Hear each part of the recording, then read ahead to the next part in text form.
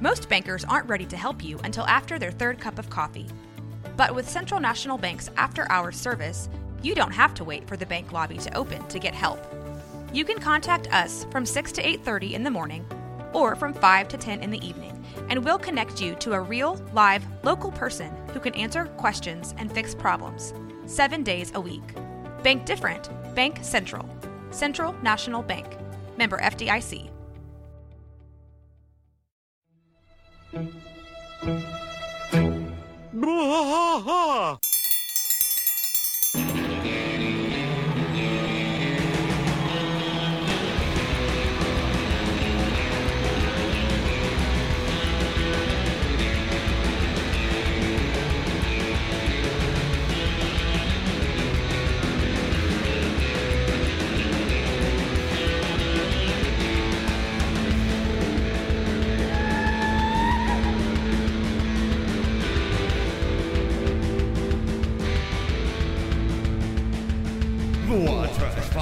Through the night, deep in the heart of Texas, the trailer park is nice and dark. Deep in the heart of Texas, Jack drinks his brew and he spits his chew. Deep in the heart of Texas, the TV blares but no one cares. Deep in the heart of Texas, here we go.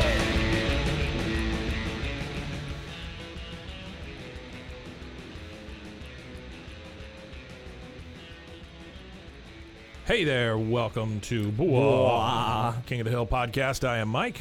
And I'm Rusty. Rusty, we have a special episode. We haven't had a guest in a while. No, it's been a little while since we've had a guest. Yeah. So tell us who you brought into the show today. Or who was kind enough to come into our stratosphere. Well, on Twitter, as you already know, I follow a lot of animators. Yeah. I follow a lot of cartoonists. Mm-hmm. A lot of people that are in the industry of what we're talking about, being King of the Hill and stuff.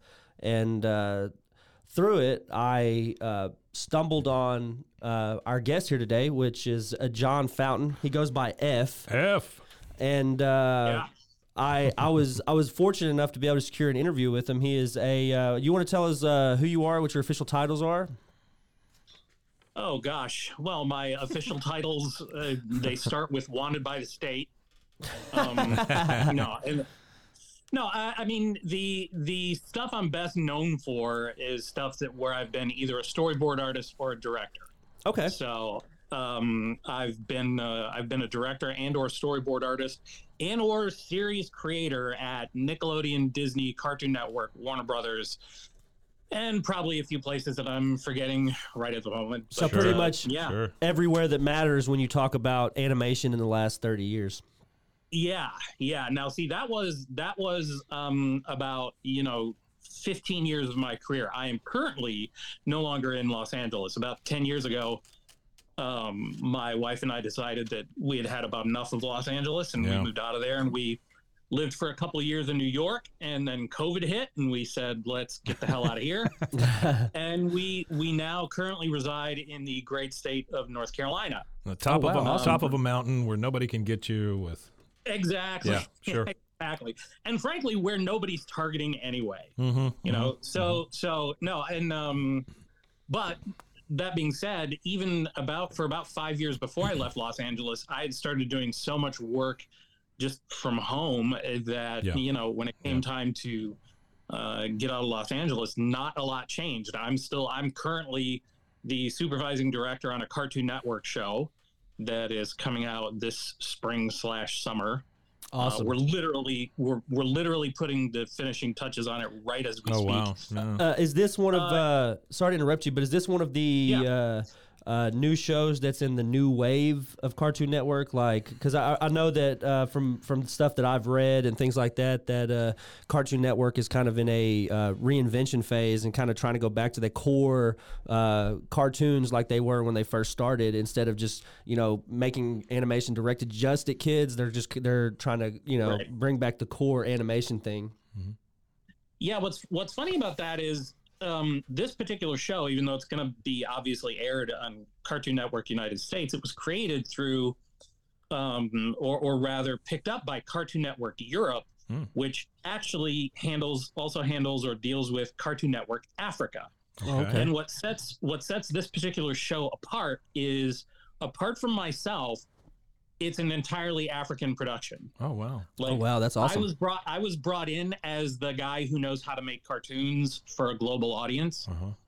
But apart from me, I've been directing remotely from here in the United States over to various countries in Africa, and it's a super young crew, and it's a whole bunch of new people, and they're super enthusiastic, and the creator is Nigerian, and he's also really young, and it's super exciting. So, but now the thing is, people are going to watch this show. It's called Garbage Boy and Trash Can. Okay. Oh, that sounds lovely. Google that. Yeah. It's a kids superhero show, and if you Google it, there have been a few articles run in like Animation Magazine and Kids Screen and stuff like that. But even before the sort of all the various shakeups at Cartoon Network, this show existed as an entity all its own. Like it began as sort of an incubator program for Cartoon Network to reach out to young creators, and they held various contests, and the creator of this show won that contest, and so that is awesome. This show did kind of exist in its own bubble. Having said that, if you're a fan of the old school Cartoon Network shows like Powerpuff Girls, love it, and Dexter's Lab, and stuff like that. Oh, anything by Travasky, I love. This show is going to be right up your alley, and it's not, again, because no one was really paying that close attention to us. We just we didn't go, well, we're targeting this for this age and we're really focusing on that. We're just like, let's make it funny. Yeah, that's wonderful. Awesome. Yeah, I love that. Wonderful. It does feel like sometimes that animation over the years has lost that let's make it funny part. The golden era, like the golden era of cartoons, where I grew up in the 90s, so I got all of the, like he's talking about, the Powerpuff Girls, the Dexter's Lab, all that stuff, and it was just... Oh, those are great shows, I have to give those to my kids now, my 12-year-old, and I have to give them to him to watch, because... a lot of the stuff that he's watching now, I'm just like, it just doesn't have a lot. It's just not as funny, I feel like, it's just not as honestly funny.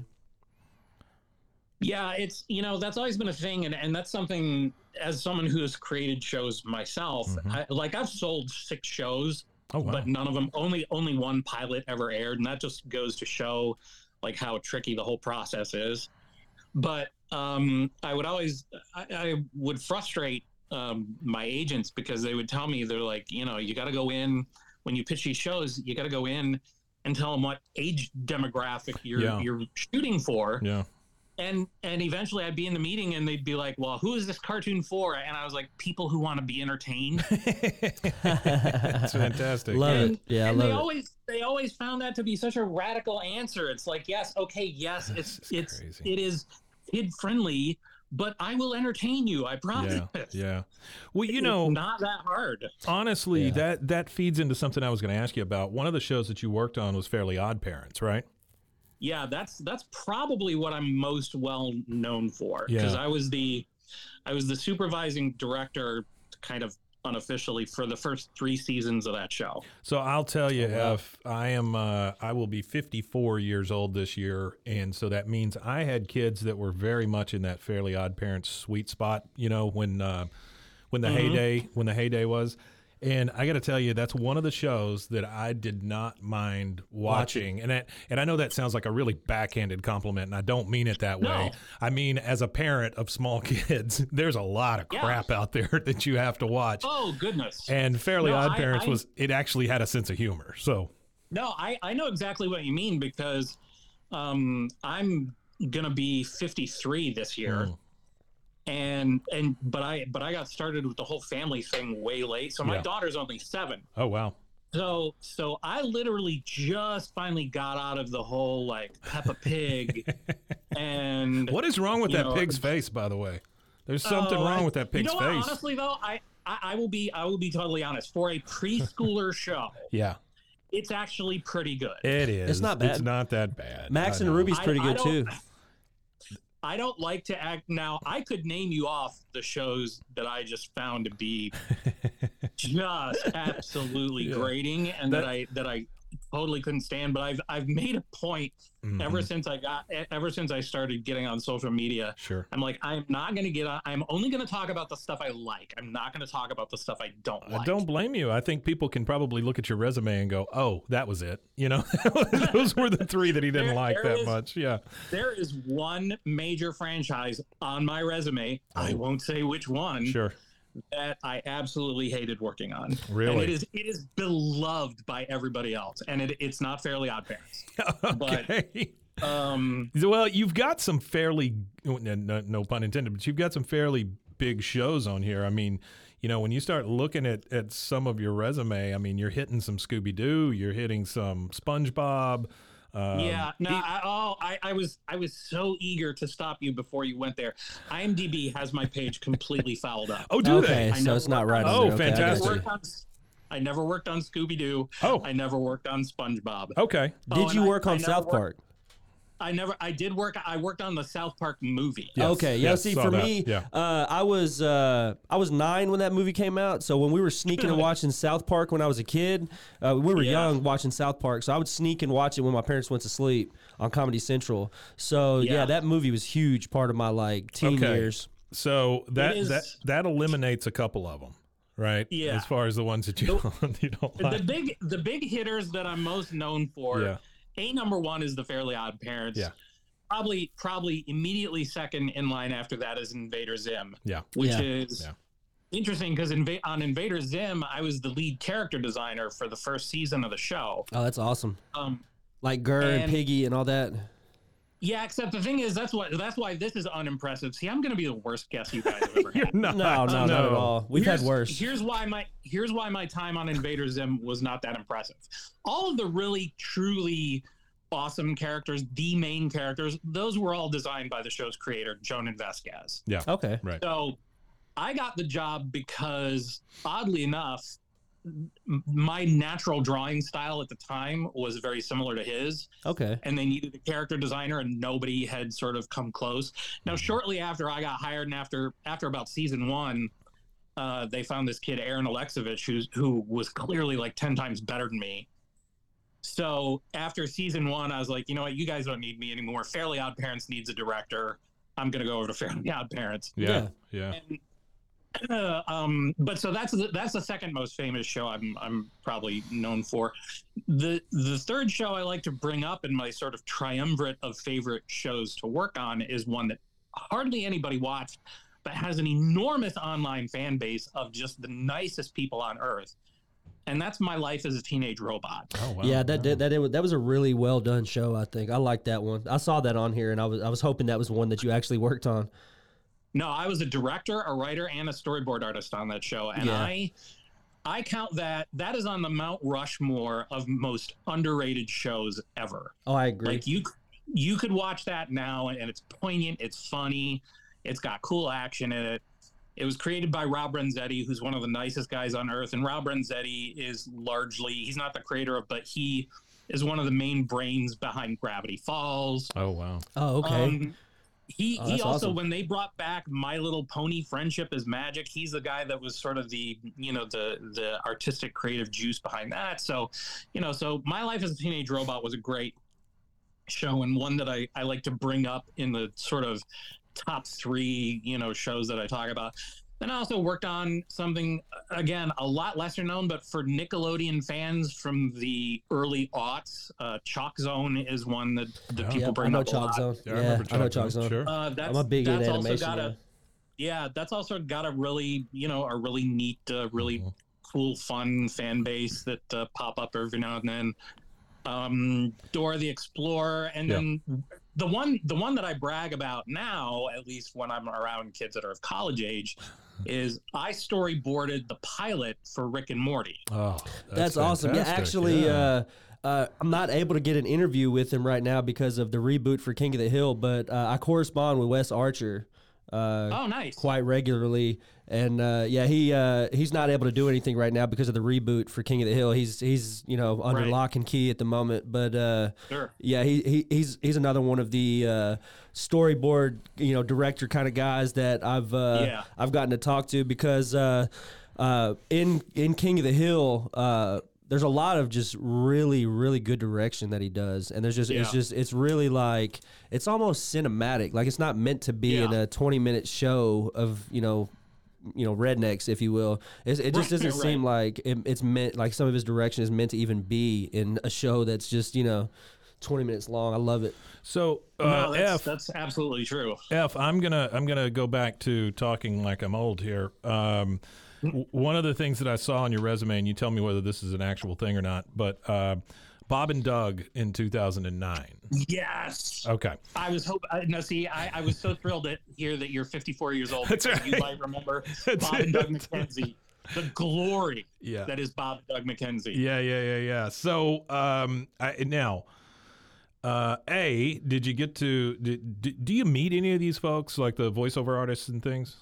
Oh, I mean, I have met quite a few. Yeah. Okay. And now I have a great story about Bob and Doug McKenzie. Okay. So for younger folks aren't going to get this, but Bob and Doug McKenzie. That's all right. It's just for me and you right now. We're good. They were like Wayne's World before Wayne's World. They were like they were characters from a show called SCTV. Yep. And they were two Canadian bumpkins putting on what is essentially a cable access show. Yeah.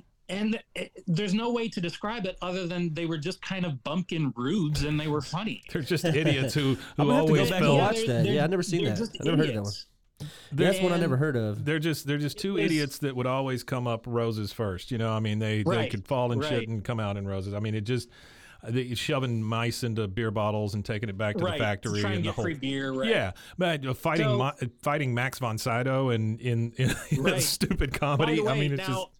Now you're referencing the movie Strange Brew. Yes, You've seen the movie Strange Brew, yes? Yes. Have you ever heard of the correlation between Strange Brew and Hamlet? I have not. No. Watch Strange Brew and think of Hamlet. Okay. All right. You got it. It is the story of Hamlet. Bob and Doug McKenzie are Rosencrantz and Guildenstern. Oh, yeah. And the entire movie is Hamlet. Wow. Okay. That does make sense now that you say that. Yeah. And I want to, number one, go ahead. The brewery is Elsinore Brewery instead of Elsinore Castle as in Hamlet. Well, that makes total sense then. The daughter is actually that she's Hamlet. Yeah. Because you'll note she goes insane. Right. The hockey player is Ophelia. And at one point he quote unquote drowns, even though he doesn't die. Sure. But so it's Hamlet. The whole thing is Hamlet. Wow, that's fantastic. So these characters at the time of in the I don't know what was it, mid '80s. Yeah. They were huge. They had a huge comedy album. Yeah. They were the talk of the town for a while. Well, and not to interrupt you, but the amazing thing about Bob and Doug McKenzie is they were as big as Wayne's World, but. They were one of the only things I can think of from that time that had those type of characters that didn't come from SNL. Absolutely, no. Yes, and yeah. It was Dave Thomas and Rick Moranis. Right. Okay, so yeah. During one of my many periods when I was living in LA, when you're a working animator, particularly as a storyboard artist and a director, you go for months on end where you might be out of a job. A show will end its season and they don't know if it's getting picked up for another season. Right. And they'll say to you, well, we want you back, but it may be 6 months before we know whether or not we get a pickup. Yeah. So during one of those periods, I get a call about a studio that's doing a Bob and Doug cartoon. And I'm like, oh, I love Bob and Doug. I would love for the opportunity to do that. And so I go to the studio. It's a very small studio, but it is owned and run by Dave Thomas, who is Doug McKenzie. Yeah. So I go there, and to my amazement, Dave's studio is right there, and he's got pictures with, him and Dan Aykroyd and all these, famous SNL alum on the wall. Sure. And so anyway, the production is having problems. Mm-hmm. They're way behind. They're not getting anywhere. There aren't that many experienced storyboard artists on it, blah, blah, blah. Mm-hmm. And for one of my occasions when I went into the studio, I happened to be talking to Dave Thomas, and he was griping about the problems, and I said, Dave, I can fix this for you. Yeah. He's like, and Dave's a grumpy guy, and I love him. He was great to work with. It's like, really, how are you gonna fix it? And I go, well, I was a supervising director on the Fairly Odd Parents, and I've learned a few things. Yeah. He's like, a lot of the disconnect comes between the writing process and the storyboarding process. Sure. So how about for every episode, I do quick sketch storyboard thumbnails, they're called, with you sitting there right with me while I draw it out in real time, and you can tell me whether or not you like what you see, and we'll do that page by page for the script. Wow.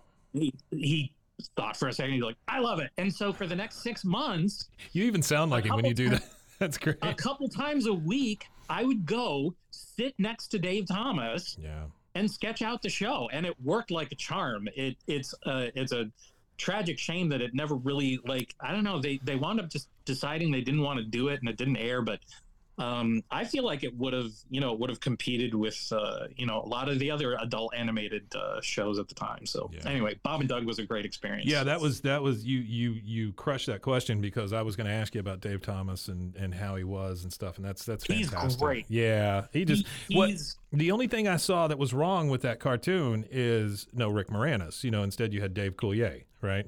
Yeah. He, Rick Moranis, and I'm not going to go into whole controversy. No. I didn't. One thing I learned about Dave really early on is if he starts to tell you a story, you just listen. Sure. But you don't pester him with questions that he might not want to answer. So I didn't go into the whole what was going on with Rick Moranis thing. Yeah. Rick just quit. He quit everything. He quit Hollywood. Yeah. And by the way, I lived in LA for 15 years. I worked in animation, which is literally it's the redheaded stepchild of the entertainment industry. And even I got sick of that atmosphere. So I can't blame Rick Moranis. I can't blame anyone for eventually going, you know what, Hollywood, it's been great. But yeah. toodaloo. Yeah. Well, especially a guy like him who obviously was a big family man and, all of that. And just wanted his family to live a regular life, and that's honorable. It's very respectable of him, because there's not a lot of people that go through what he went through that don't continue to, work. Work is usually how a lot of people cope with problems like that. But he said, well, no, I'm going to put all of my time and effort into my family, which I like that. So, F, let me ask you a couple more questions, and we'll get you out of here. Yeah. South Park, Matt and Trey, any reflections on that? Whenever anyone asks me about that, I'm forced to tell the absolute truth. Sure. I was really just a cog in the wheel on that movie. Gotcha. Did not get to hang out with them. Didn't even really ever get to meet them. I only got to observe them from afar. Sure. Because everything you've heard about the rumors about the just breakneck speed at which the television episodes are made is 100% true. Yeah, definitely. The movie was not too different. So we were moving at a breakneck speed. And, this was the show hadn't been on for that long when the movie came out. Right. No, it only been on for a few years, right? This was their big bid to show everyone, hey, look, we're a force to be reckoned with. So here's what I was able to observe. When I would see Trey and Matt come in, and by the way, the animation director who Butters is fashioned after was the guy I mostly worked with, and he was a gem. So and that's Butters. Butters is, like you said, that's the guy that they created Butters from. Is that guy? Yeah, Eric Stroh was his name, and he was their animation director. But from what I was able to observe of Trey and Matt, whenever they would come in, Matt seemed super chill. I'd hear him on the phone making, reservations for them to go to Vegas and hang out, or for dinner reservations, stuff like that. Seemed super duper chill. Trey just always looked like he had been up all night working. And this was before everyone was shaving their heads, but he would shave his head, and he was like, it just looked intense. Yeah. He was really serious. And, I've heard it from other people who know them better that's kind of the dynamic is, Trey is really, really serious about it. And, they're each other's yin and yang. You couldn't have one without the other. So, yeah. Well, and obviously that system works for them. They've been pumping out. Absolutely. You talk about some guys that pump out content. Of all the adult animated shows, South Park is one of the most just consistently funny. I never watch it and think to myself, this is no longer funny. Yeah. Yeah. No, it is very consistent. Now, You said that you sold 6 shows and only one of them made it to pilot. You want to give us just a real brief breakdown on those shows that you sold? Oh, no. That's a great answer. That's okay. Great. Love it. Well, no, the fact of the matter is, I still have some aspirations that something will be done with them someday. And so I don't want to go, I don't want to go into, but the one that I made that aired was part of an incubator program that Nickelodeon had at the time called Oh Yeah Cartoons. I remember cartoons. I had one. It was another one of those situations where you could go pitch your idea, and if they liked it, they'd make a 7-minute short for the Oh Yeah Cartoon show, which was really just an anthology show. Sure. And then if that short got a good reaction, they'd option it for a series. Wonderful way to incubate that kind of stuff, get that stuff flowing. Absolutely. Yeah, So mine was called The Tantrum, and it was about a kid superhero who got his superpowers from throwing temper tantrums. Oh, that's awesome. I love that. It was one of the first things I'd ever pitched, and they picked it up. And so I got, this was only the second studio I'd ever worked at. Yeah. So they picked it up, and this was all while I was working sort of simultaneously on Chalk Zone, Invader Zim, and The Fairly Odd Parents. Sure. That I was making this short. And it was actually Butch Hartman, the creator of Fairly Odd Parents. I asked him to direct my pilot, and he was like, "No, you're going to direct it." I'm like, "I don't want to direct. Directing looks hard." He's like, "That's exactly why you're going to do it." And so, by golly, he sat me down and he taught me how to direct, and that wound up being the majority of my career. But what's funny is, so I made the cartoon, and before it aired, just even on the merits of how good it turned out, Nickelodeon bought the rights lock, stock, and barrel. Like, they optioned it for a series. I spent a year developing it as a series, and it came really close to getting picked up as a series. Wow. Because it was at a time where, the Oh Yeah Cartoon show that it got picked up for, that's where Seth MacFarlane got his start. That's where Butch Hartman got his start. Craig McCracken didn't get his start on that show, but he got started with the same group of people that were doing Oh Yeah Cartoon. So, like, a lot of great stuff was coming out of there, and I was riding that mojo. Wow. So there was that was what I was going to ask too, was the Oh Yeah Cartoons. That was something that I personally liked a lot of. I'm really big on like the anthology. I grew up in the 90s. Well, I grew up in the 90s. I'm a 90, like 1990 was when I was born. So I grew up through all this era of cartoons. So I love all of it. Like I'm really excited to see the revival, for Cartoon Network. I'm really excited for this new generation of cartoons. Garbage Boy and Trash Can is, I believe, it's going to push all those buttons, because I was working with a really, really inexperienced group of people anyway. So my whole philosophy from the very beginning as a supervising director was saying, look, I'm not going to overthink this one. I'm just going to let this one live and breathe as its own entity. And it's not slick, but it's charmingly unslick, Yeah. But what it is, it may not be slick, but it's super funny. Yeah. No, that's super awesome. I'm so looking forward to that.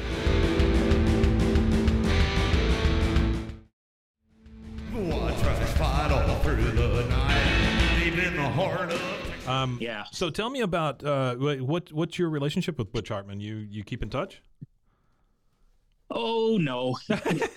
Okay, I got to stop ending these things with question marks.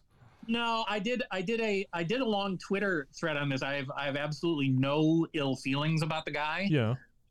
He, as I said, he taught me how to direct. Sure.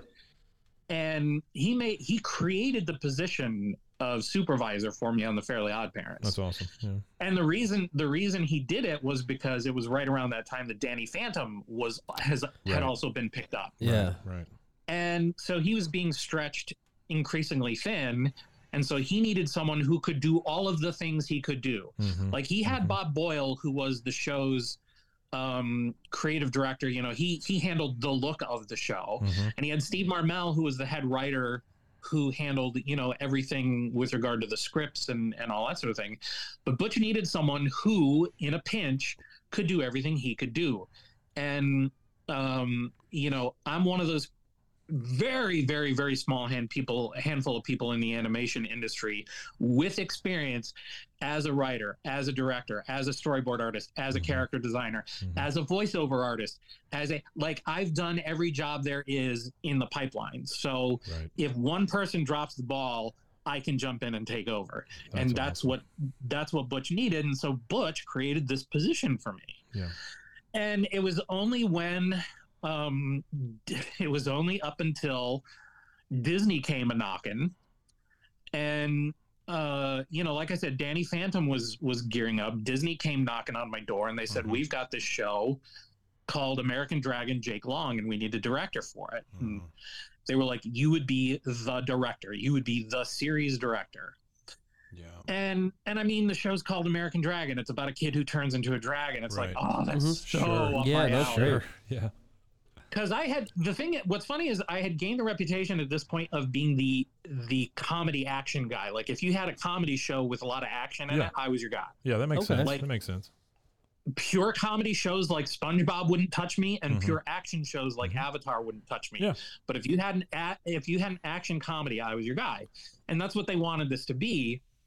And so, Disney comes to me with this wonderful thing.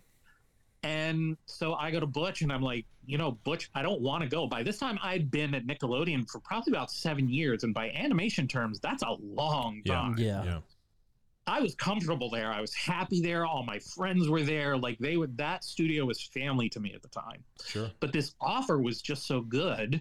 And I mean, I'm sorry, but Disney is Disney. That's true. Yeah, that's like going to the NFL or NBA or whatever. Exactly. I mean, So I went to Butch and I'm like, look, Butch, I want to stay. Yeah. And here are the conditions I will stay. Sure. You either put me in charge of Danny Phantom or put me in charge of Fairly Odd Parents, and then you handle the other one. You, of course, would still be the executive. You would be the 800-pound gorilla. Right. But I want to run one of those shows. Sure. And he, as far as I could tell, he gave it very serious thought. But at the end of the day, and by the way, I don't blame him for this. Yeah. He couldn't do it. Yeah. And so I went off to Disney, and my experience on American Dragon was terrible. Sure. Okay. And I did a whole long Twitter rant on this. The experience was terrible because nobody could decide what they wanted the show to be. And of course, the whole time I'm going, I left the Fairly Odd Parents for this. Yeah. I left the #2 kids show in America for this. Yeah, and but it's falling apart. It's just like anything else, though. I would imagine, at this point, you can't go back and you can't look back and you can't question yourself on those choices. You just keep on going, and it's not like it stopped you from doing anything else, Oh yeah, and by the way, the experience gave me, the kind of insights into industry mechanics that I heretofore never would have had. And once you're in the door in any studio, they look for excuses to keep you around. Certainly. So I wound up contributing a handful of weeks on the Phineas and Ferb movie, and I got to meet some of those guys. Yeah. And I wound up directing yet another one. This would also be on my Mount Rushmore of underrated shows. When both Bob Boyle and Steve Marmel left the Fairly Odd Parents because Bob Boyle sold a show called Yin Yang Yo that was a Disney XD or a Disney Jetix show.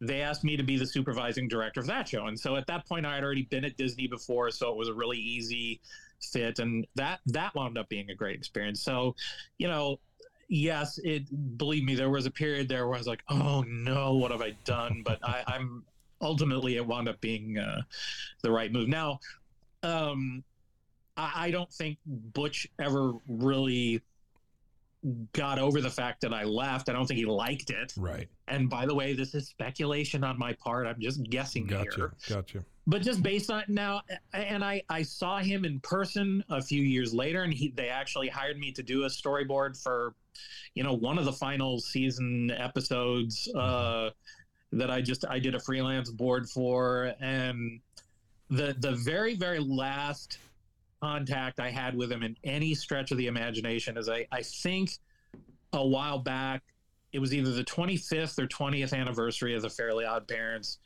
and Butch put a big post about it on Facebook, and I responded something to it like, "Hey, congratulations to all involved. This was a great experience for me."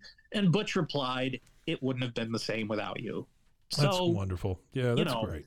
That's great. Well, and that's the other thing. I mean, I don't believe in the phrase "time heals all wounds," but I do believe that we learn more from those sort of experiences than just being. Yeah, absolutely. Yeah. Yeah, if we were just successful all the time, we'd have a real problem. Yeah. I mean, sure. So I've got a couple more things for you, F, if you're okay hanging on with us. I'm good. I'm not in a hurry. Number one, you keep referring to storyboards, and so just for those folks that are listening to us, can you tell us what a storyboard artist does, and how do you develop that skill? Oh boy, a storyboard is the very best analogy I can draw is the storyboard artist is to a cartoon what the architect is to a building. Got it. Okay. Yeah. That's perfect. So building the show. Yeah. Yeah. You are the story of that episode from stem to stern. Mm-hmm. Oh wow. And I do a whole. One of the reasons I think I came into contact with you guys was because I've started doing these sort of long format Twitter threads. Yeah. One of which explains storyboarding in minute detail, presumably as a tutorial for if you want to learn storyboarding. Right. Yeah. But storyboarding is without question having worked all of the various steps in the pipeline, storyboarding is the absolute hardest one to do and the hardest one to explain. Mm-hmm. Because as a storyboard artist, you're practically a director. And that means you're drawing out pretty much the entire cartoon. And that means staging, posing, facial expressions. The storyboard artist is fully one half of the character as an actor because you handle all the facial expression, all the pantomime, all that stuff. So you are making the cartoon. Yeah. The director is the one who sort of sits you down and says, "Here's where I sort of see this going, but here's the script. Now take it and go." Yeah. And a good or bad, a good storyboard artist can take a terrible script and make it great, and a bad storyboard artist can take a fantastic script and make it terrible. That's just the fact that you call them architects, I think, is a wonderful way to explain what a storyboard artist does. Yeah. And the fact that you're willing to, in your Twitter threads or wherever, explain this to people, I think is fascinating because there's so many people that, especially in today's world, this is my job. I'm the only one who's good at it. You can't know what I do. You can't, you know what I'm saying? And so the fact that you're willing to tell, and you're shooting at kids or the parents of kids or whatever that are kind of wanting to get into this, these artistic kids. I taught art for a little while. And so, you're talking to all the weirdos out there, and that's, and that is A-okay, because guess what? The regular kids in school and the teachers in school aren't talking to these weirdo kids. And so somebody needs to tell them, you know what, you can use what you do and actually make a living. Well, that's the thing. I have always made a point of sort of cultivating or putting myself around up and comers because, those are the people who are hungry and those are the people who are eager. Yeah. And the thing is, I didn't go everyone I came up through the ranks with, both on my very first sort of big show was the Wild Thornberries. Yeah, I was going to ask you about that. Yeah, that's one of my. That's personally one of my favorites from Nickelodeon of that era, because I'm British. I'm a British American, so I'm actually not American at all. I'm a British national. You can hear it in his voice. Yeah, you can hear it in my voice. Yeah. So the Nigel Thornberry, and then I just loved it. I love Safari. I love the Safari feel and everything. So it was just it really was one of my favorite shows. Yeah. I really internalized Donnie. He was probably my favorite character. Flea. When see, that was my very first show, and that show was storyboarding boot camp. Yeah. Because it was at a time, first of all, the only reason I got the job was because it was at a time in animation where it was around 1997, and there was a huge boom going on for animation, both primetime and Nickelodeon. Sure. And if you could hold a pencil, you could get a job. And fortunately, I could hold a pencil.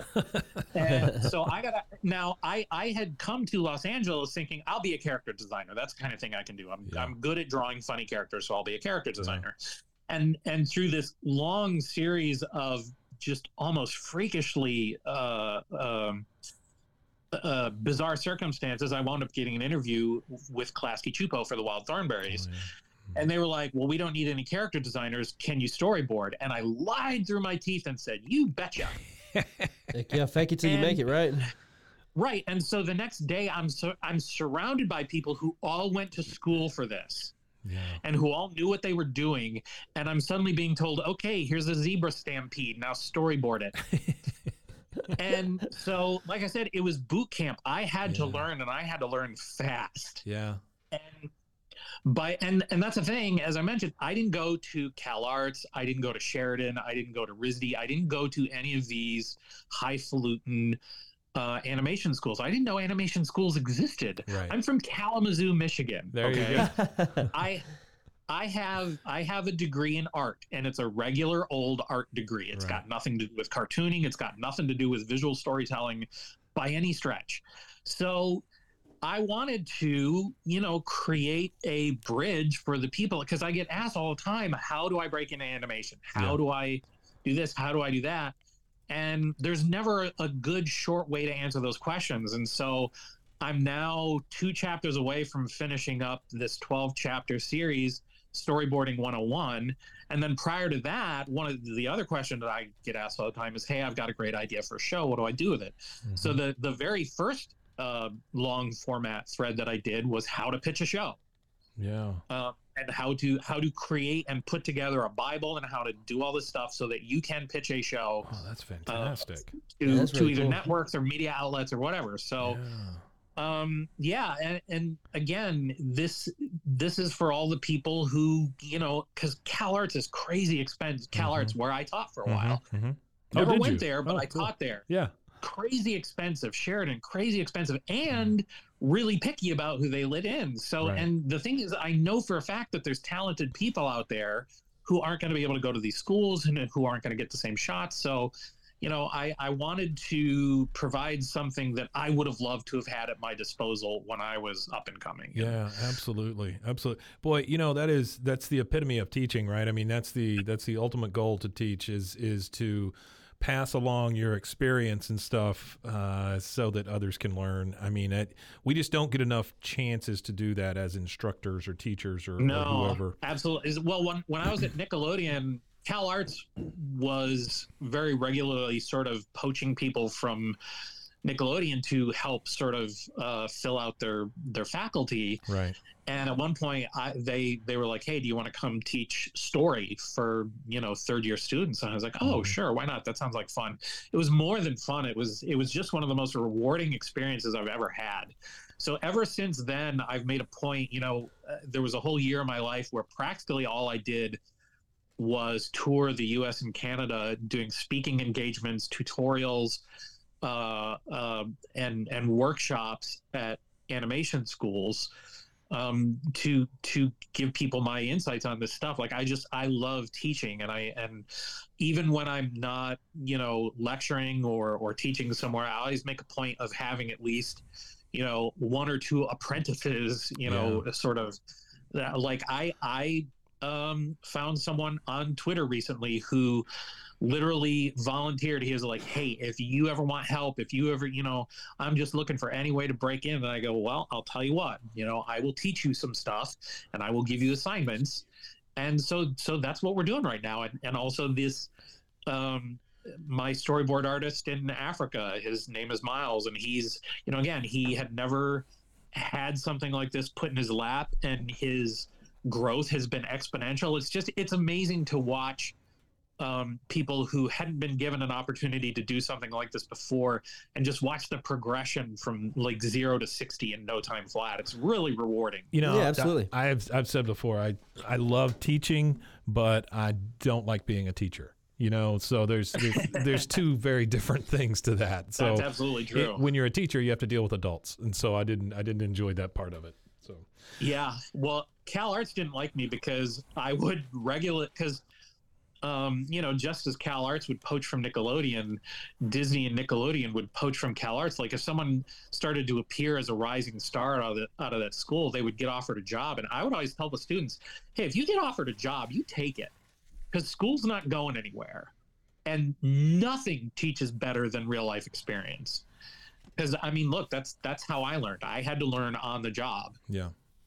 And consequently, I do believe that that's why, among all, even though I came into the industry with less experience than anyone I knew, I was the first person to get made a director. Yeah. I was the first person to sell a show.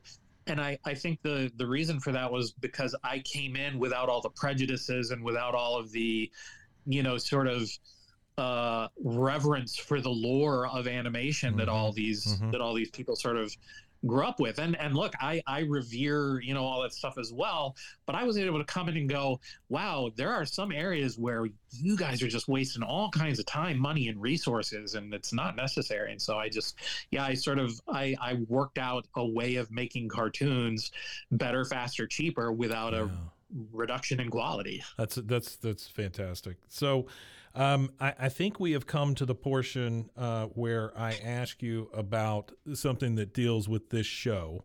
Yes. So if you're ready, John, we'll go ahead and start the interview. No, it's just a joke. So let me. When are we going to talk about some King of the Hill? That's right. That's right. So let me ask you about King of the Hill. What are your recollections, and is there any crossover for you, experience, anything there? Do you know anybody affiliated with the show? Maybe, like I mentioned Wes Archer because I know he works on Rick and Morty, so I didn't know if you had to work with him or not while you were doing the storyboard for the pilot or nothing. Yeah, yes. Wes Archer, I believe I have crossed paths with before, but when it comes to, it's funny, I've never had much luck with, apart from Rick and Morty. And apart from South Park, I've never had much luck with any of the primetime adult animated series. I could not get hired on Family Guy, could not get hired on The Simpsons, could not get hired on Futurama. They want nothing to do with me, which that's not, the genre that I, have the most experience in. So I'm not even resentful about it. I don't blame them. As for King of the Hill, I remember that premiering when I was still living in Michigan and pondering moving to Los Angeles to try my luck at all this. Sure.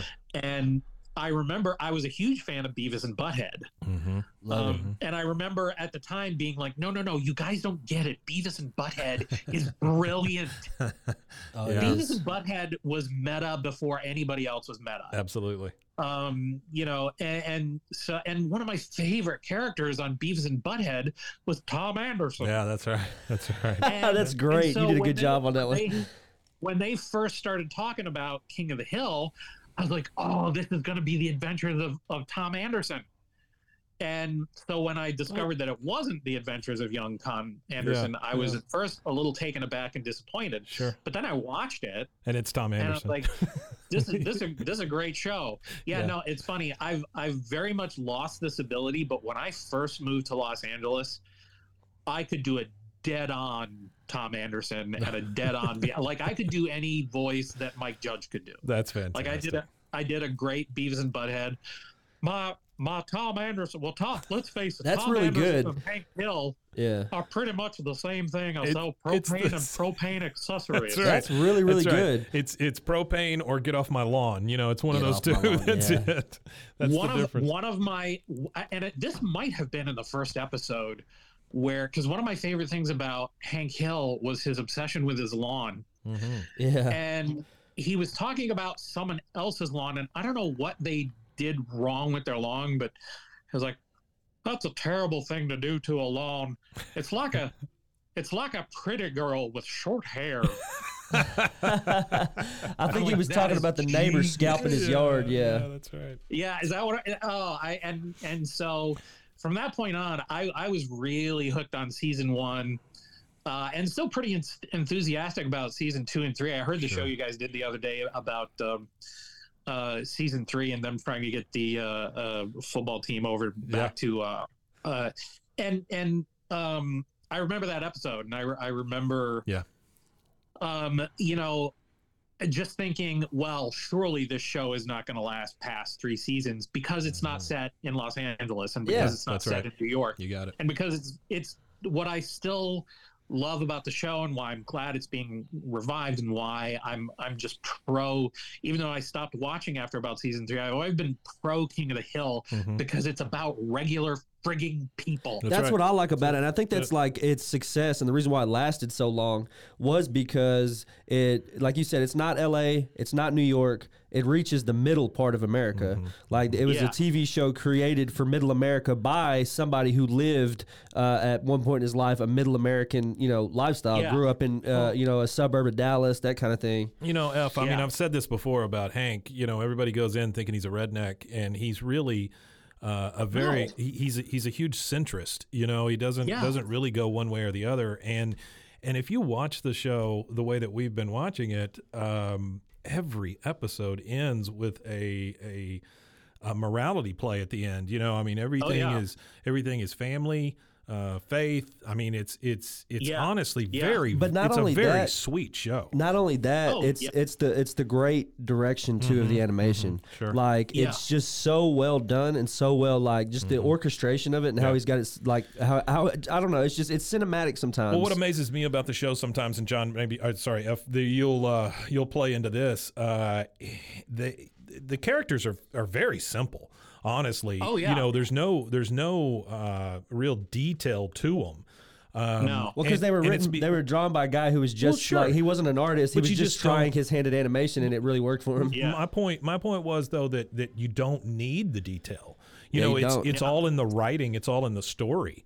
You don't even need the action, really. You don't. The most active thing I can think of is Peggy falling from the sky. I mean, that's exactly it. I mean, whereas it seems like, the Simpsons and again, boy, the Simpsons, for the first 7 seasons of that show, I was a devoted follower. Too. Yeah. But like nowadays, every episode ends with a car chase or with a or a musical number. Yes, that's the other big thing. It's like every friggin' adult-oriented primetime show has a musical number in it now. Yeah. It's no longer, the characters are no longer the star. It's the town that's the star. Right. That's what I liked about King of the Hill. Yeah. Yeah, I don't respond to that. It's like King of the Hill is about the characters, and the characters have subtlety and they have nuance. And I'm not sure. I'm not sure how aware you are of the cancellation around King of the Hill or not, or what you know about it. But how do you feel personally knowing that King of the Hill was canceled for a mediocre show like the Cleveland show? Do you have any emotions on that? Whenever it comes to decisions like that, sure, I have to say I gave up kind of trying to understand the thinking behind a lot of decisions a long time ago, because my pilot at Nickelodeon was up against one other that got picked up and absolutely flopped. It's one of those things where, and by the way, and this is the part where I'm supposed to talk about what a bunch of monsters executives are. Some of my best friends are executives. Yeah. It really is, everyone is really just trying to figure out, what do people want? For sure. You have people who go in and they have their agenda, or they have their this, or they have their that. But for the most part, everybody wants a show to be hit. Yeah, absolutely. The trouble is, for these executives, and I can't help but sort of feel for them a little bit. If you get behind a show and that show only does mediocre, your ass is fired and you never work again. Oh, for sure. Yeah. You can almost do better if you push a show that's a flop. Yeah. But if you push a show and it only does okay, then you're done. That's a stain on you forever, and part of the problem is so many great shows took a few seasons to get their bearing. I mean, if that was what killed me though, was the Cleveland show was canceled after 4 years, and here I am. I had 12 years of King of the Hill. It was obviously it's a really big show for me. I'm sitting here doing a podcast about it, but it was like such a huge show for me. I mean, I literally, it's on right now at my house. It's on my TV just playing right now. Like it literally loops 24/7 on a TV I have in my game room. And it could have been one of those things where it's like, well, we've got 12 seasons of King of the Hill. Let's try something else. Yeah. You know, yeah. Well, I think I think it had a lot to do with the success of American Dad and Family Guy. Honestly, like Seth MacFarlane, it's not very often that you get such good shows from one individual creating that much popular, the stuff that's like primetime popular like that. And I feel like that's what it mainly was. Well, he had these two great big shows, and King of the Hill was like on the back half of its lifespan. And it did still have a good following, but I think the following for King of the Hill now is probably bigger than it was at the ending of the show, because I troll on Twitter, not troll as in trolling, but I troll, patrol Twitter and look for all the King of the Hill stuff. I literally just type in King of the Hill and I just scroll down and look at everything. And it seems that whenever this resurgence happens, they're gonna be even bigger than maybe they were at the very beginning. Yeah. Well, and the thing is, you can't feel too bad for Mike Judge, because no, I can't at all. Here's the thing: Mike Judge is living the life of Riley, because between Silicon Valley, which by the way, holy cow, one of the best shows. That is one of the best shows ever. It's just such a great ensemble cast. Such a great cast. Great show. And I don't know, there was a little movie called Office Space that was good. I feel like that was a great one. Yeah, and then he's we actually got to that's one of my top 4. Yeah, we're actually I'm trying to work out an interview with Diedrich Bader right now too, and he's been hard to pin down, but I'm trying to get an interview with him because he's not only one of my favorite voice actors for King of the Hill, but he's like one of my favorite. He's one of my favorite like funny guys. I was really big on Drew Carey show. So I met him I met him one year at an Autorama when I was about 12. Does that count? That counts. Yeah, sure. That count. All right. See, and by the way, since I've mentioned all those other things, I would be remiss if I did not mention the prophetic masterpiece that is Idiocracy. Oh yeah. It is super prophetic. I love it. It's frightening how prophetic. Yeah, yes. it is. It's terrifying. So the fact of the matter is, Mike Judge doesn't have to worry. No, he has his audience, and his audience will follow him anywhere. Oh yeah, I will. I would follow him into a burning building. I really would. Like his comedy is. By golly, that is what you want. Yeah, you can, and honestly, that's in a very sort of silly. Everyone's going to make fun of me for saying this, but this is sort of what I'm trying to establish on Twitter myself. Like I've literally only been on Twitter for a year. Yeah. Oh wow. And I'm like, a lot of these people like these shows specifically for what I contributed to them. Yeah. It's like, maybe there's an audience for my stuff, and maybe I can just put out stuff, yes, also in the form of tutorials, but I'm also going to do some comics and really dumb. I have a YouTube channel where I put really just dumb stuff up on it. Yeah. But, this is the same guy who did your favorite episode of The Fairly Odd Parents, or the guy who designed the tongue walking monster on Invader Zim, or the guy who did that, so and that's the thing. I've never felt like I needed a humongous audience, but I like enough of an audience to feel like, I'm going to tell this joke and they're going to think it's funny. Well, I'll tell you, F, there is some wisdom in there in that whole audience thing. One of the other things I do here is I run the podcast network that we have.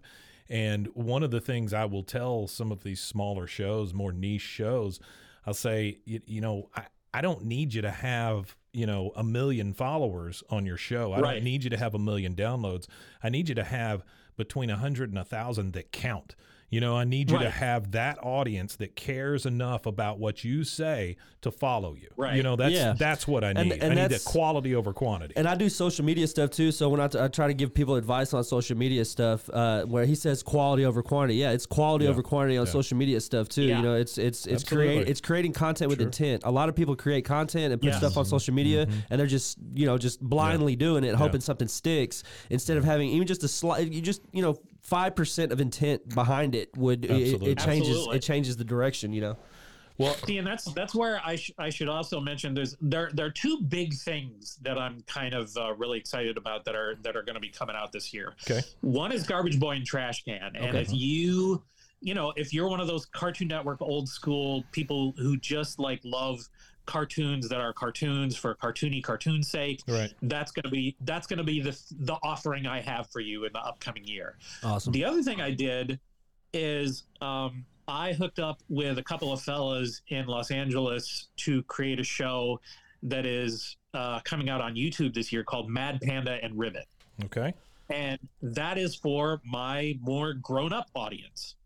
And it's one of the very few shows where it looks as slick as anything on TV. Yeah. You guys already have website and stuff for all that already Yeah, out? it's up there on YouTube. If you just go to Mad Panda and Ribbit, Oh, I've awesome. got links on Okay. it all over my Twitter. Excellent. But it's one of the only occasions where it was me and the two creators doing the whole first two episodes, and they just let me do my thing. Like they just left me alone. That's awesome. Don't you just love that when you're doing your job that you know how to do and they just let you do it? Yeah. I love that.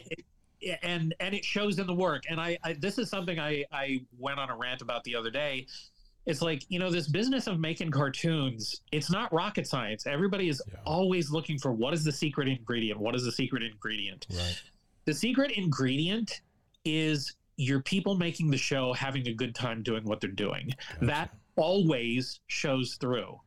You can watch a show and you can tell when the people are tortured, Mhm. and then you can watch a show where you can tell people are having a great time.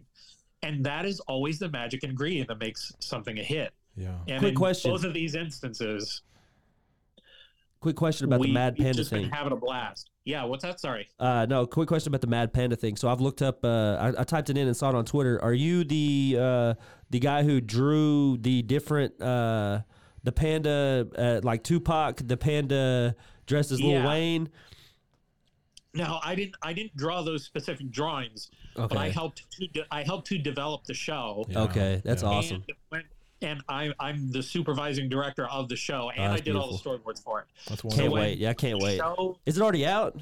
Is that what is it? Is it already no, it's coming out. There's a bunch of teasers up on YouTube. okay. Cool. And it was created by Evan Bogart and Justin Gray. Now, Evan Bogart, his dad has a biopic out about his life right now because he was the record producer behind Kiss and behind a whole bunch of other stuff. So, and Evan Bogart himself is a huge music producer and a songwriter and whatnot. I mean, he wrote Beyonce's Halo. Yeah. So, Oh wow, so- that's and crazy. Justin Gray is also really huge in that industry, and they wanted to do a show that mixed both music and comedy in cartoon form, and they came and found me, and the result is Mad Panda and Ribbit, and it's the culmination of sort of our sense of humor, and that's the thing. Our sense of humor just gels completely.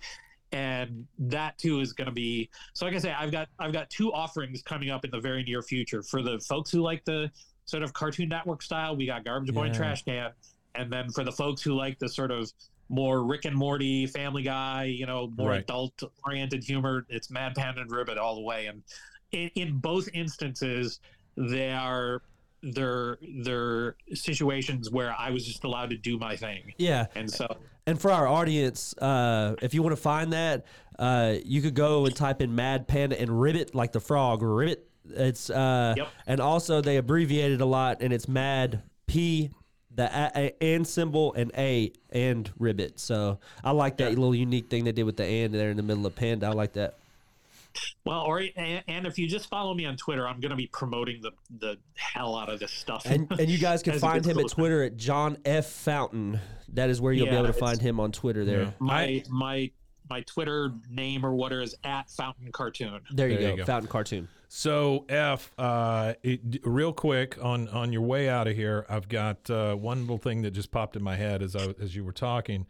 Any experience at all with John Kay, Ren and Stimpy, John Kay?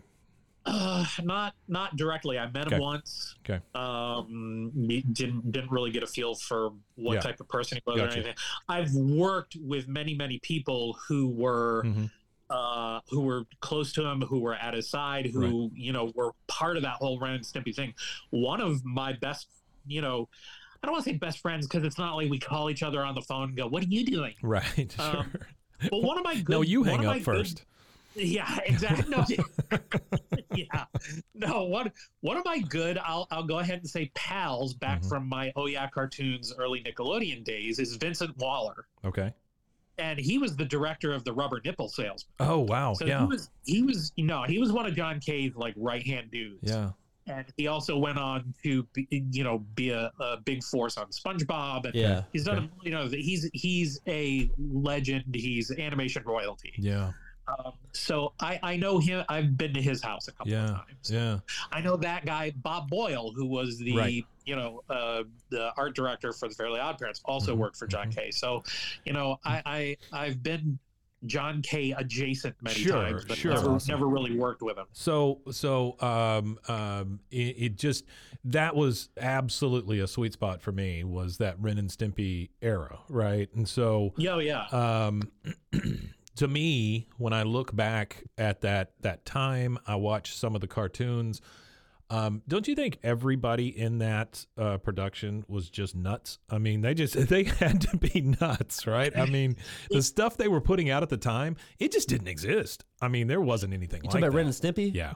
I wonder if I wonder how much of it was drug fueled. None. Could have been. Some. Actually, from what I understand, almost none of it. Really? No. That's what people say, is that a lot of this stuff that we think people are on drugs creating, they're just crazy to begin with. They're just crazy people, so they make crazy stuff. They were just trying to tamp the voices down in their head. Is all it was. That's exactly it. See, the thing is, for a long time, cartoons were not funny. Yeah. And they weren't focused on humor. They were focused on selling toys. And so when John Kay came along, and by the way, John Kay was also there with Joe Murray, who created, again, in my opinion, one of the most underrated shows of all time, Rocko's Modern Life. Yeah.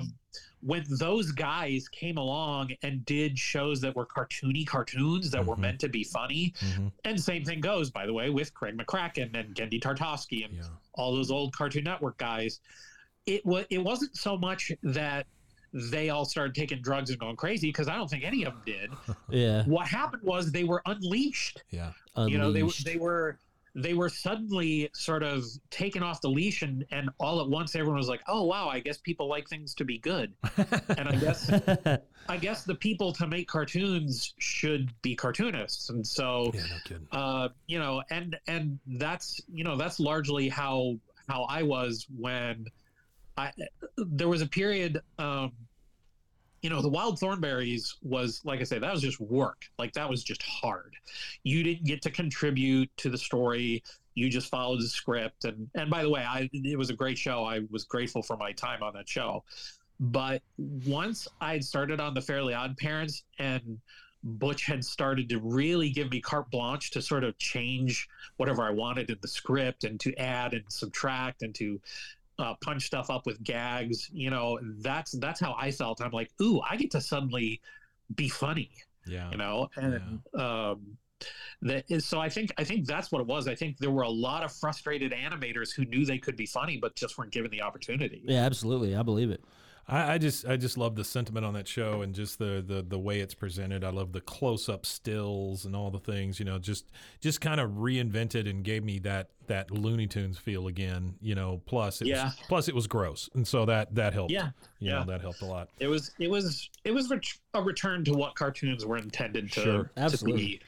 Well, F, if you could do us a big favor and give us all of your the ways people can find out about projects coming up, how they can watch your unhinged rants on Twitter and all of that, we would really appreciate it. Sure, no problem. Well, for all things me related, just look me up at Fountain Cartoon. That's FOUNTAIN, just like a water fountain. So at Fountain Cartoon.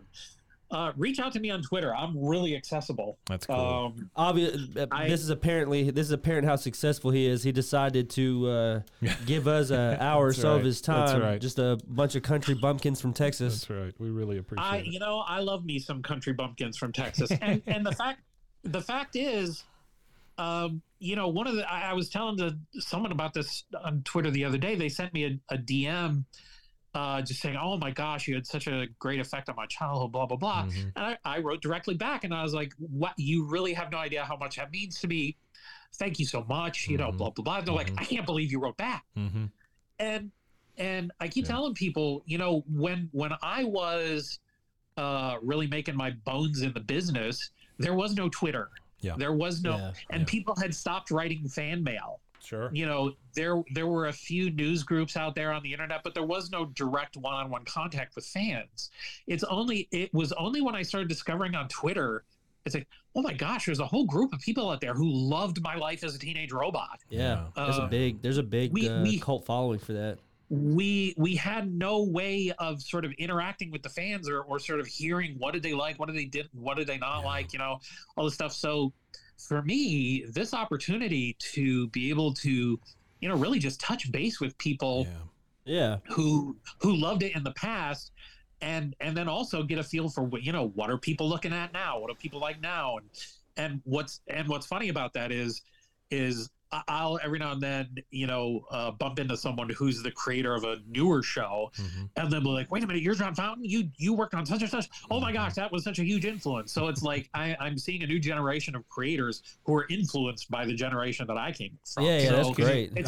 It's a real pleasure. It is. It's just crazy to me that people are growing up in a world where they can get immediate feedback. To things that they do, and that's such a blessing and a curse at the same time. I would imagine. Yeah, it's been great for us too with our little podcast because we actually we have built a sizable, what we consider for country bumpkins, a sizable following, and. I listen to your show. You guys do a great show, and thank you. In a world where everybody's doing a podcast, you guys put on a great show. Well, we appreciate that. Yeah, we appreciate it. We've been doing it about a year now or so. This particular podcast, Mike's been podcasting for a little bit longer than I have, but this is my first podcast to ever do. So the fact that somebody who's as established as you are in media, I appreciate that you enjoyed our show. Also, I'm also working on, I'll have to have you on as a guest whenever I get this show fleshed out, but I'm working on an animation specific just for animation and completely to do with I'm talking about animation from the beginning of animation to now, so. Yeah. Oh, wow. Well, yeah, look, I want to be on that one every episode. I could have you on as often as you want or as little as you want, or you could even be the co-host of it if you wanted. It wouldn't make a difference to me. I've been, what's funny is I've actually sort of dipped my toes in those waters a bit because I was like, one time I was on Twitter and I'm like, I'm gonna try out this Twitter Spaces and see what happens, figuring no one would show up. Yeah. And like 50 people showed up and we had this great conversation about animation. And Isn't that just wonderful? Oh, it's amazing. The thing is I lack the sort of I lack the oomph to actually do any of the technical stuff or put this stuff together. So I'll come on as often as you want. But man, we can help with that. We can help with the tech side. If you wanted to be a regular co-host of the show with me, then we could work that out definitely. Because I love it. Mike's got all the tech stuff worked out. You would just be just be me and you discussing. Yeah, we'll be animation in touch from the beginning. We'll be in touch. I'd be all for that. Absolutely. Oh, that's awesome. In the meantime, the other place I want to encourage people to look me up, because this is the place that has the least amount of traction right now, is Fountain's Pen Comics on YouTube. It's awesome. A very shabby little channel at the moment, but some of the videos from my tutorials are up on there, and some really, really dumb jokes in animated form. Hey, by the way, I will say that I love your little sketch of a character of yourself that you use on Twitter. You know what it, and again, I've told you my love for John Kay and Ren and Stimpy, so it reminds me very much of, what was it, George American or whatever his name was. George Liquor. Yeah, George Liquor. Yeah, All American. Yeah. You look stunningly like him in maybe a compressed form. It's weird because I get frustrated probably about as easily as he does. It's weird because you look at a lot of animators and you can automatically point to who their influences are.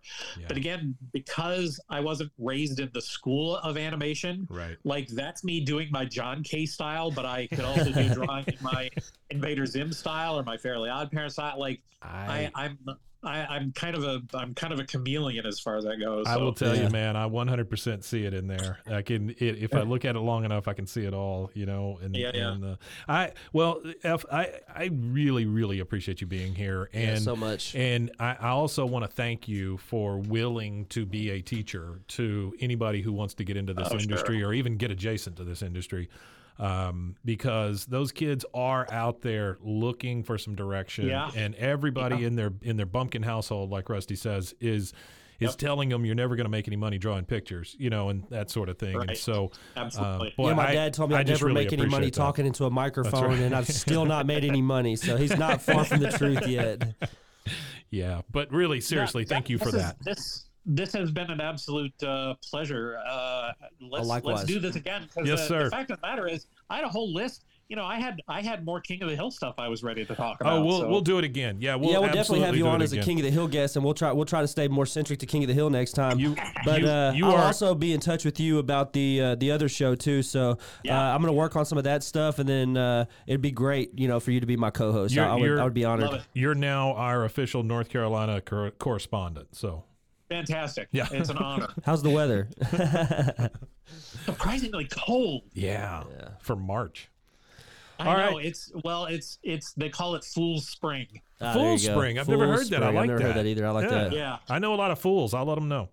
All right. Well, Ev, thank you so much for your time. We really appreciate it. Thank you, guys. And this was I'm gonna grab an email address or something from Rusty, and you and I will be in touch, and we'll see if we can't do something down the line.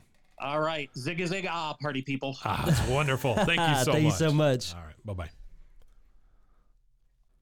Well, Rusty, I cannot say enough about how John F. Fountain, or just F, gave us his time. I mean, that was just fantastic. That was a really fantastic interview. For an interview that I didn't expect. I told him we usually only take about 30 minutes of his time, the longest an hour. But man, it was just a lot of great stuff. It was just fun to listen to. Yeah, I wasn't even super interesting. Usually, some guests, you start looking at your clock when it gets a little 30 minutes in, but I wasn't even worried about the clock. I really appreciated his time for sure. You can see my list here. I had probably 15 things written down, and I kept writing things down and kept writing things down. Yeah, your pages, you were tearing pages off at one point. Right. That's right. Yeah, he really answered a lot of questions for me, and I can't thank him enough for taking his time and doing this. Now, real quick, fans of the show, if you're still around, we did talk about an animation type podcast. Let us know if you'd be interested in listening to something like that, especially if we got F to be involved in it. That is, Rusty did not see my note, but at the top of it, I said, would he be open to an animation podcast? And then you brought it up. I didn't even see that. Yeah. I brought it up. Yeah, because it's been on my mind for so long, the animation podcast, because I have literally a slew of, I have a folder on my Google Chrome tab with all the research and everything that I've been doing. So I think it would be a fantastic show, but I'd love to hear from some fans, just see if they'd like it. Yeah, so if any of the fans of this podcast, I can't imagine they wouldn't. But So if you're a personal fan of this podcast, hit me on the socials. Let me know what you think about an animation podcast. You can hit Mike at info@roguemedianetwork.com too with your ideas, suggestions. Absolutely. If y'all like that, then we'll get it in motion and see what we could cook up for you guys. Yeah, I think it's a great idea. Yeah, wonderful. All right, well, tell them how they can get a hold of us. You can find us at Linktree, linktr.ee/BWAAAKOTH. That's BWAAA, KOTH, with 3 A's, and you can find us on all social media as well if you don't want to go to Linktree. So we appreciate y'all. Hopefully y'all stuck around to hear all the good stuff that F had to say, and I'm going to be in touch with him and nice guy. Get something cooked up for you guys. And if not get something cooked up for you guys, I might just, put a couple Hot Pockets in the microwave when I get home and have lunch. That sounds good. Yeah. All right. Well, thanks for being with us, guys, and we'll see you next time. Thank you so much. Wimatanye. Wimatanye.